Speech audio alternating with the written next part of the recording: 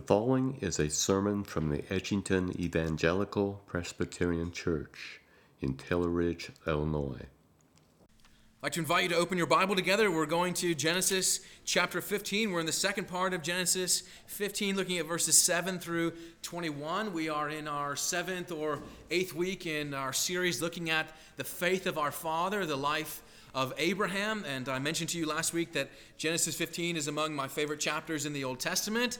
And that is because Genesis 15 is riveting. It's breathtaking.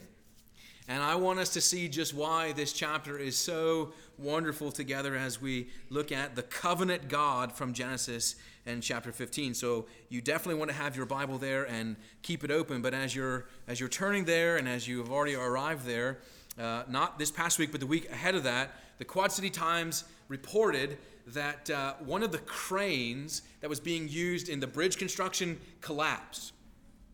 Okay? And I was struck by the irony of that. That the thing that is supposed to hold things up cannot itself stand. The thing that is supposed to hold things up cannot itself stand. And I think it is somewhat of a reflection that we are sometimes skeptical that God's promises could really stand as well. Could really stand all the time and be consistent and firm and assured. Because we're used to things letting us down.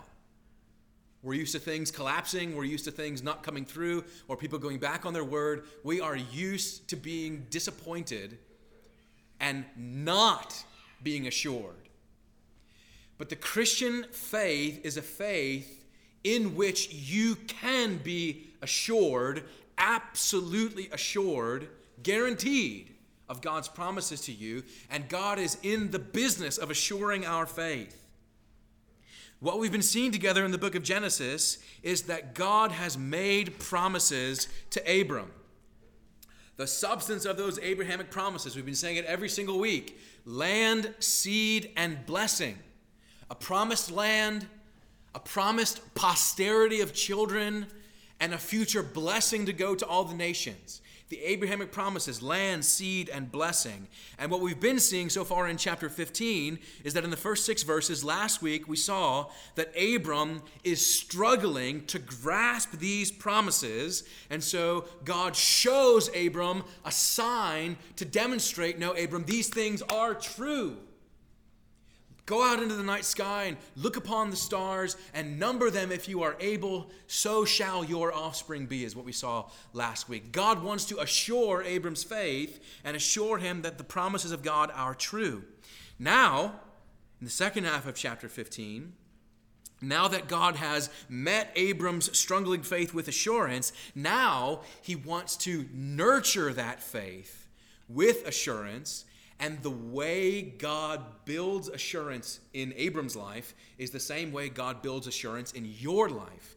And the way that he does that is through this wonderful concept in the Bible called covenant. Covenant is the means by which God strengthens, builds, and nourishes and sustains your faith as a Christian believer. Covenant is always the way God works. It is the most essential, perhaps, understanding of the Bible to understand how God works by way of covenant. And so where in the first 6 verses of chapter 15, God was showing Abram the promises, in the second half, 7 through 21, he is going to confirm them, solidify them, put them in stone, and say, here, Abram, these are true. So that's what's ahead in chapter 15. So let us pray, and we'll ask God's blessing upon his word, and then we will enjoy God's word together this morning. Father, we thank you for the scriptures.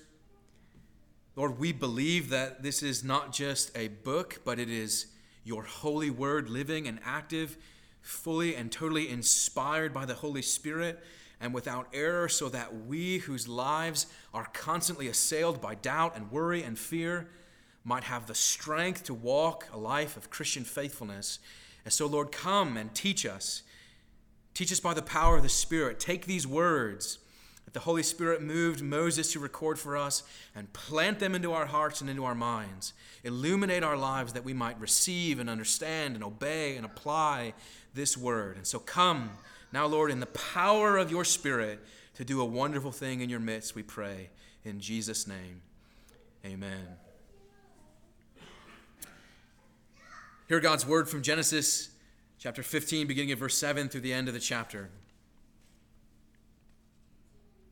And God said to Abram, I am the Lord who brought you out from Ur of the Chaldeans to give you this land to possess. But he said, O Lord God, how am I to know that I shall possess it? And he said to him, bring me a heifer 3 years old, a female goat 3 years old, a ram 3 years old, a turtle dove, and a young pigeon. And he brought him all these, cut them in half, and laid each half over against the other. But he did not cut the birds in half. And when birds of prey came down on the carcasses, Abram drove them away. As the sun was going down, a deep sleep fell on Abram, and behold, dreadful and great darkness fell upon him.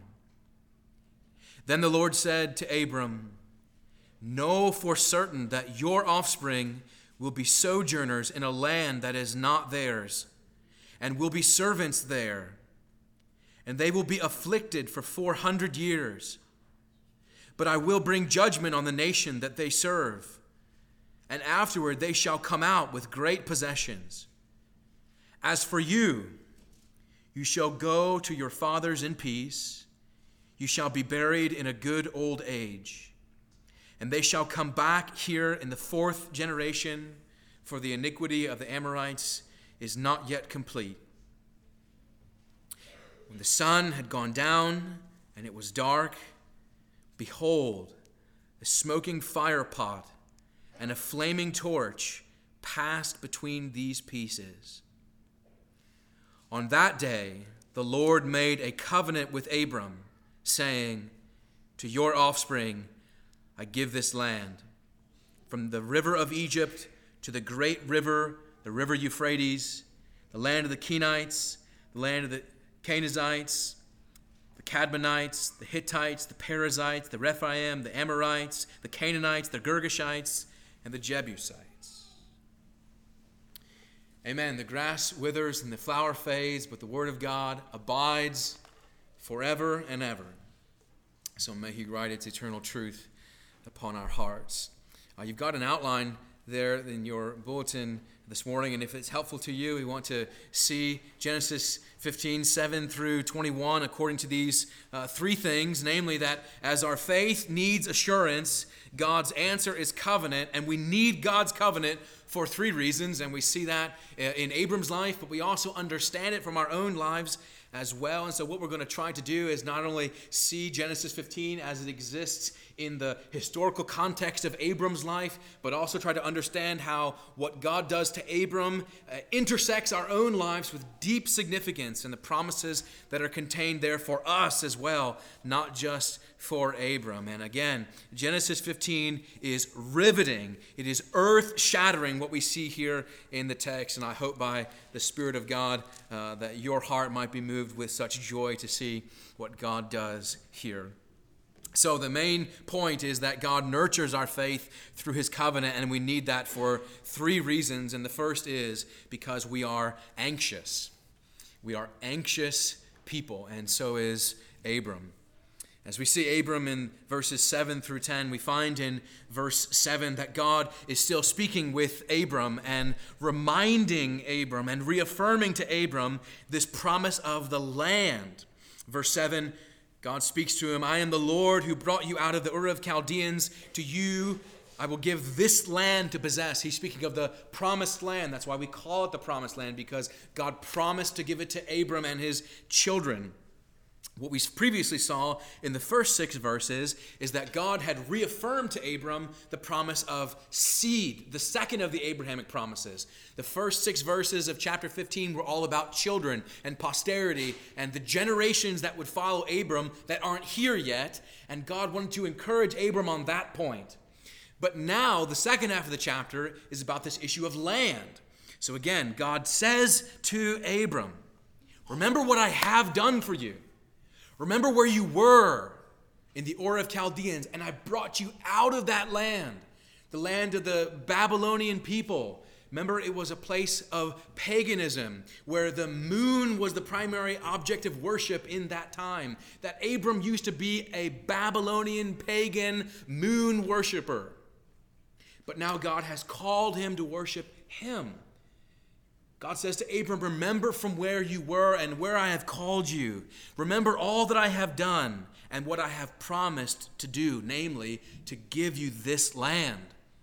Don't forget I've promised to do this. But again, we are anxious people, and we find Abram in verse 8. Abram responding to the Lord, O Lord God, how am I to know that I shall possess it? How will I know?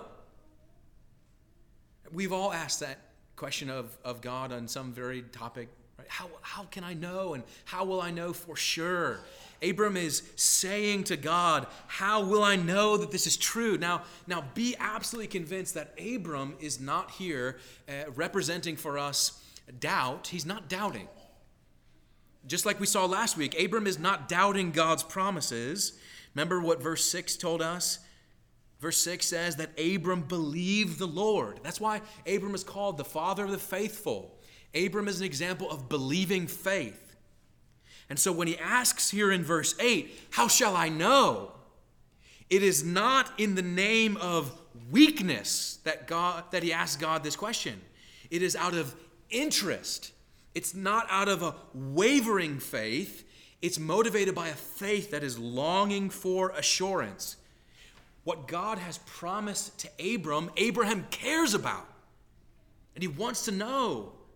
How will I see it? How will I know? Abram wants God's promises to be proven firm and for sure. How will I know? So we see God responding to the question. Oftentimes, we ask that question, and we are not engaged in this kind of revelatory dialogue that Abram is experiencing. But when Abram asks the question, how shall I know? God has an answer for him. And it seems absolutely strange. Do you see what happens in verse 9? God says, you want to know? Go fetch me these animals. The heifer, the goat, the ram, turtle dove, the pigeon. Go get me these animals. Now, this seems strange to us. And we think perhaps is this some kind of ceremonial, sacrificial thing that's going to be happening? It seems strange, but do you notice that it doesn't seem strange to Abram? He doesn't say, why? Why would I do that? He just goes and gets them. He goes and fetches all of those things. Abram seems to understand what is happening here, and you and I need to get a better understanding of what is happening here, because this is what we call the cutting of a covenant ceremony. Genesis 15 is all about the covenant ceremony here. Now, in the Bible, but not only in the Bible, but in the ancient world, covenants were made and established. These are ancient covenants. Now, when we think of covenants, we think of these really formal things, right? Or maybe not so formal, like a handshake, right? We shake someone's hand and it is a sure word. Or we think of a contract, or we think of a legal affidavit, right? These are contractual elements that secure an agreement between two parties, right? There are two parties that engage in contract where there are stipulations for you do this and this shall happen, you don't do this, and there are penalties. That's how a covenant or a contract works. This covenant is a biblical feature where you have two parties, and it's usually only invoked when there's something very serious at hand. Especially in the ancient world, a covenant was only entered into when you had two very clear parties who usually were not on equal footing. So usually, historically, these types of covenants were entered into when you had, for example, a conquering nation that subjects a weaker nation, and the weaker nation enters into a covenant with the subjecting nation. where the powerful nation promises what? Protection, provision. If the lesser nation will promise subjection and honor. We receive your rule and we will submit to it if you protect us. And a covenant would be entered into in these times where the lesser king or the lesser nation would have to swear to the more powerful king or the more powerful nation, we will obey, we will submit, etc.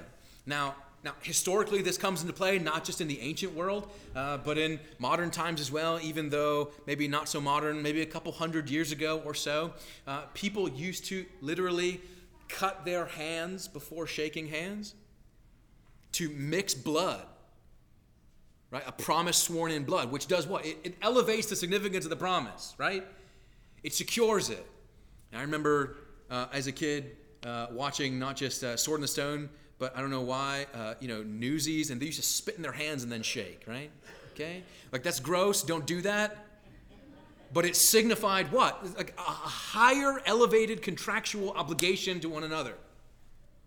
And in the Bible, that's called a covenant, where my word is my bond. And the severity of the covenant was usually represented by the fact that blood would have to be shed in the establishment of the covenant, which is why the language that was used was called cutting a covenant. You cut a covenant. You don't just make a covenant. You cut it. Because it involved bloodshed where, in the ancient times, animals would be cut in half and laid on either side. And we'll come back to this in just a moment here. But the point is that a covenant is a promise that is sealed in blood. And what Genesis 15 is saying is that here we were going to see God make a covenant with Abram so that Abram will have an answer to the question that he asked in verse 8. How will I know? God's answer to our anxious faith is covenant. What does this tell us about who God is? What does this tell us about the God that we worship, that we see here in Genesis 15, who enters into a covenant? That God is the one who takes the initiative to enter into the covenant with Abram. It's not the case that Abram says to God, God, will you make a covenant with me? No, God says, Abram, I will make a covenant with you. God initiates this. What does this mean? It means that God is willing to go to incredible lengths to help his people believe his promises. God is the one who is willing to go to incredible lengths to help his people believe his promises. He knows that you struggle. He knows that you are anxious. He knows that your faith wavers. And he is a kind father to his children. He knows we have struggles, and so he gives us handles, if you like, to hold on to his promises. That's what the covenant is for. To grab hold of what God has said so that in the wrestling that we see Abram in verse 8, that we can identify with ourselves, we might have something to lay hold of in the midst of the how will I know and how do I know for sure? And God says to Abram, here is my covenant. Do you see that God doesn't dismiss Abram? He doesn't say, oh, stop worrying about that. He doesn't say, just have more faith. No, God, the Father in heaven, will go many lengths to help his children lay hold of his promises because he loves you. We need God's covenant because we are anxious, and so God says, here it is. But not just because we are anxious, but also because in verses 13 to 16, we see that we are also impatient. We are anxious, but we are also impatient. As we look at the text here, in the midst of all that God is saying and doing for Abram, there is this additional information that we get where God is speaking to Abram, but we see that Abram is asleep. Verse 12, as the sun was going down, a deep sleep fell on Abram. And then we find in verse 13 that the Lord is speaking to Abram. There is this additional information, additional revelation that God is going to tell. These great plans that God has, that Abram has been wondering, how will I know for sure? And when will this all come about? When will this happen? How will all of this come to pass? God speaks information to those questions here. And it's helpful because we always want to know, when is this going to happen? When is this going to happen? God gives a timeline.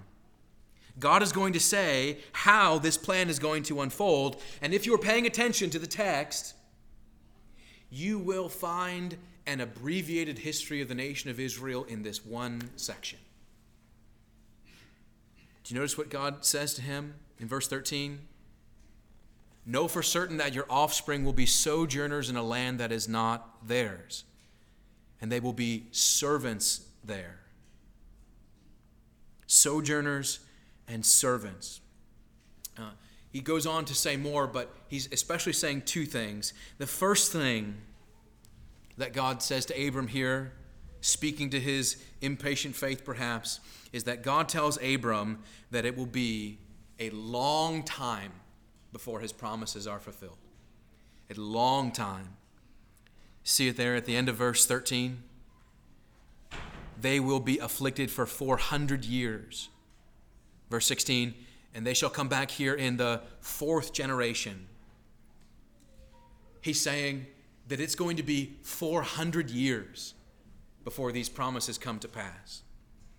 That Abram's descendants will be slaves and sojourners in a land that doesn't belong to them. Consequently, that's what the book of Exodus is about, isn't it? Israel is enslaved in Egypt in a land that isn't their own, and they have to sojourn back to their own land. God is foretelling the reality of the history of Israel here, but it's going to be 4 generations until they come back into the land. 4 generations of waiting for Abram's promises to become a reality that God has said to him, and we want things now, right? 400 years. But God is saying this because he is saying, I will be faithful in the midst of the waiting. It will seem long, and then it will seem longer than it should be. But I am faithful to work things out in my own time, even when it seems long to you, Abram. God does not measure time the way that you do. What seems long to us is but an instant to the God who is himself outside of time. He says, Abram, it will take some time. But not only will it be long, he also says it will be a long and it will be a hard time before the promises are fulfilled. It will be long and it will be hard. Why do you see that it's hard? Because you don't get slavery without suffering. Abram, you and your descendants will be slaves in a land that is not your own. God is revealing that his promises will come true to Abram, but he will have scars from the journey. Isn't that something? You know, God never, ever promises you ease, but he always promises that the journey is worth the blessing. He never tells you that as a Christian your life will be easy. In fact, just the opposite. It will be hard.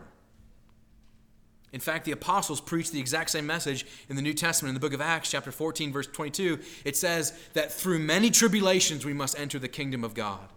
Through many tribulations and trials and sorrows and struggles, we will enter God's kingdom. And the book of Acts reports that when the people heard that, through many tribulations we must enter the kingdom of God, they were encouraged and strengthened. What God says here about a hard, long time is a word of strengthening encouragement. Now, you have to decide what you're going to do with that. What do you make of a God who allows you to face trials and temptations and tribulations and distress? What kind of God is that? Some people say that's unjust. It's unloving that God would cause me to go through these things. No, the greater evil would be if God told you nothing about it. The greater injustice would be if God left you ignorant to the reality that life is sometimes hard and then leave you to deal with it yourself without any word, without any counsel, without any instruction. God does not do that. He tells Abram, and Christian believer, he tells you that you will not be preserved from distress, but that you will be preserved through distress. You will be kept by it. That God is faithful to his promises, not apart from hardships, but through hardships. And that might be one of the most difficult lessons to learn in the Christian life. That suffering and trials and hardships might be the primary and choice tool of our sovereign God to make you more like Jesus. But God is faithful to his promises, and though we are impatient, God gives us his covenant to sustain us. When it's long and when it's hard, God gives us the covenant.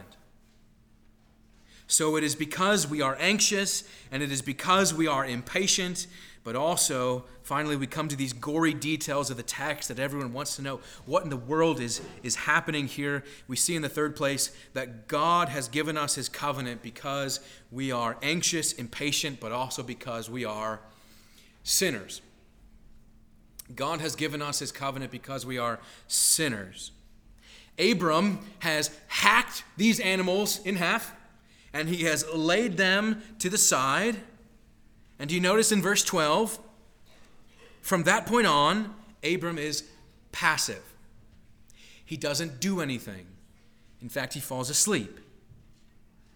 And what is said to Abram that we've been looking at, but also what happens in Abram's midst, in the midst of Abram, happens by way of a vision or something to this extent. Abram is passive. And we want to understand, what is God doing here? What is so significant about this that he puts Abram to sleep? Now we go back to these details of this idea of a covenant ceremony and cutting a covenant. Now what would happen in a covenant ceremony is that the animals would be cut in half, literally, and laid onto one side or the other.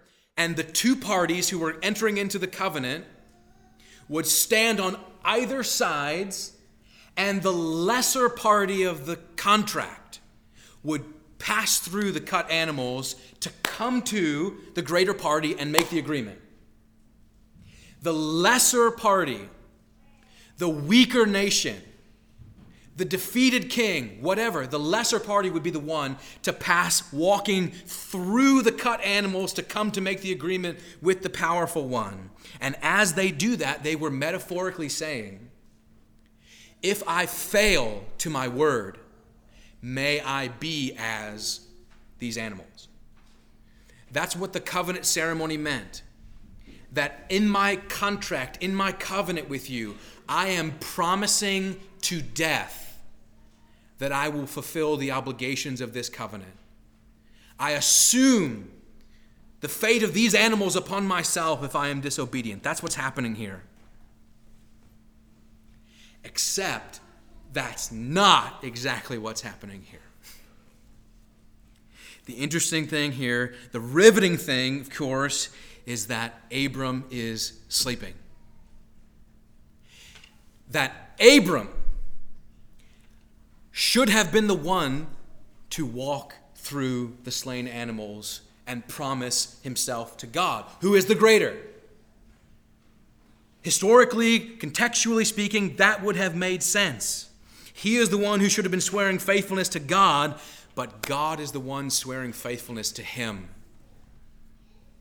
Verse 17, the smoking fire pot and the flaming torch, which is a foreshadowing of the way in which God would lead the nation of Egypt by the pillar of smoke and fire.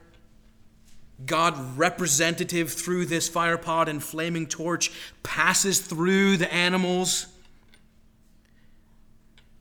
In verse 18, on that day, the Lord made a covenant with Abram.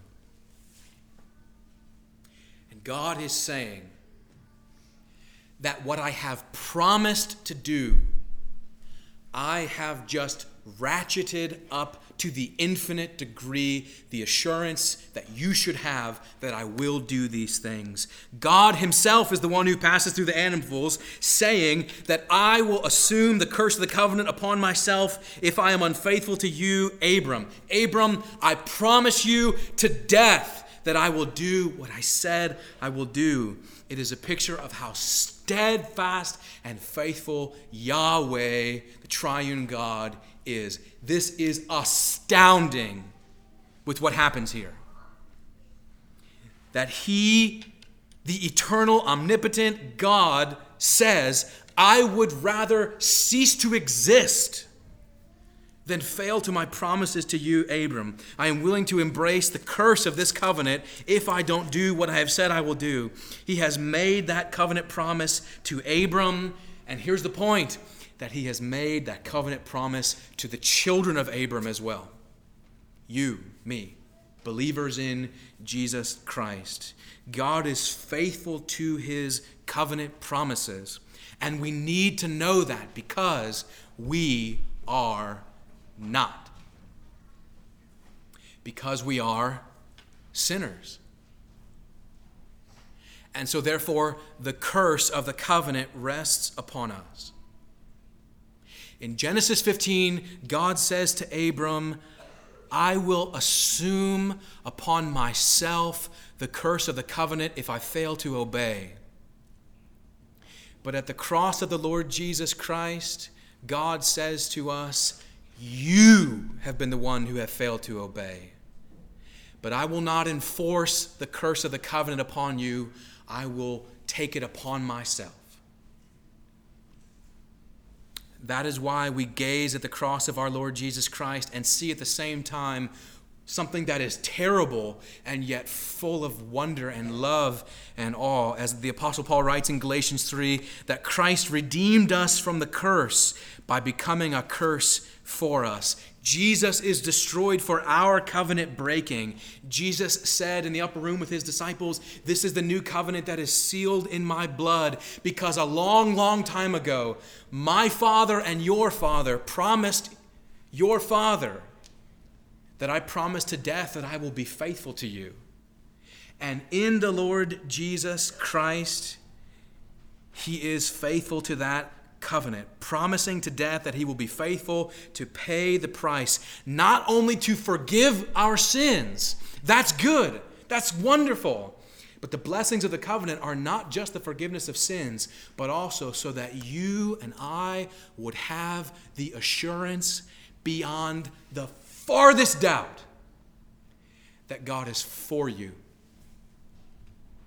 that God loves you, that God has moved heaven and earth, literally, to say to you, I am your God, so that we might say to Him, Lord, you are, and I give myself to you. This is, in Genesis 15, this is the channel through which the grace of salvation flows in the Bible. So that to anxious and impatient sinners, God gives the grace of His covenant and nurtures our faith and strengthens it and solidifies it and says, this does not rest on you. It rests upon me.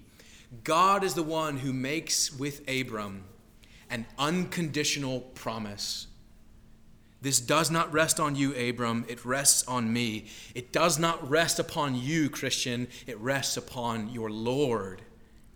The God of the covenant in Genesis 15 is the God and Father of our Lord Jesus Christ. And this is the ground of all of our faith and all of our hope and all of our assurance that God is true to His word. Do you believe it? You might ask, like Abram in Verse 8, how do I know for sure? And God says to you, look upon my Son and have not a doubt in the world that I am for you. And I'm calling for your love and your life. And may that be true of us. Let us pray. Father, we thank you for your word. We thank you for the incredible revelation of yourself in the scriptures that we are able to see and know and understand. May we grow in the knowledge of these things so that we might see you as the covenant-keeping God who is worthy of all of our love and obedience. And so, Lord, work in us and transform us that we might be a more faithful people, that you might receive all glory, honor, and praise, for you are worthy. We pray these things in the matchless name of Jesus our Lord. Amen. Thank you for listening to today's sermon. If you would like more information about our church or its ministries, please visit edgingtonepc.org.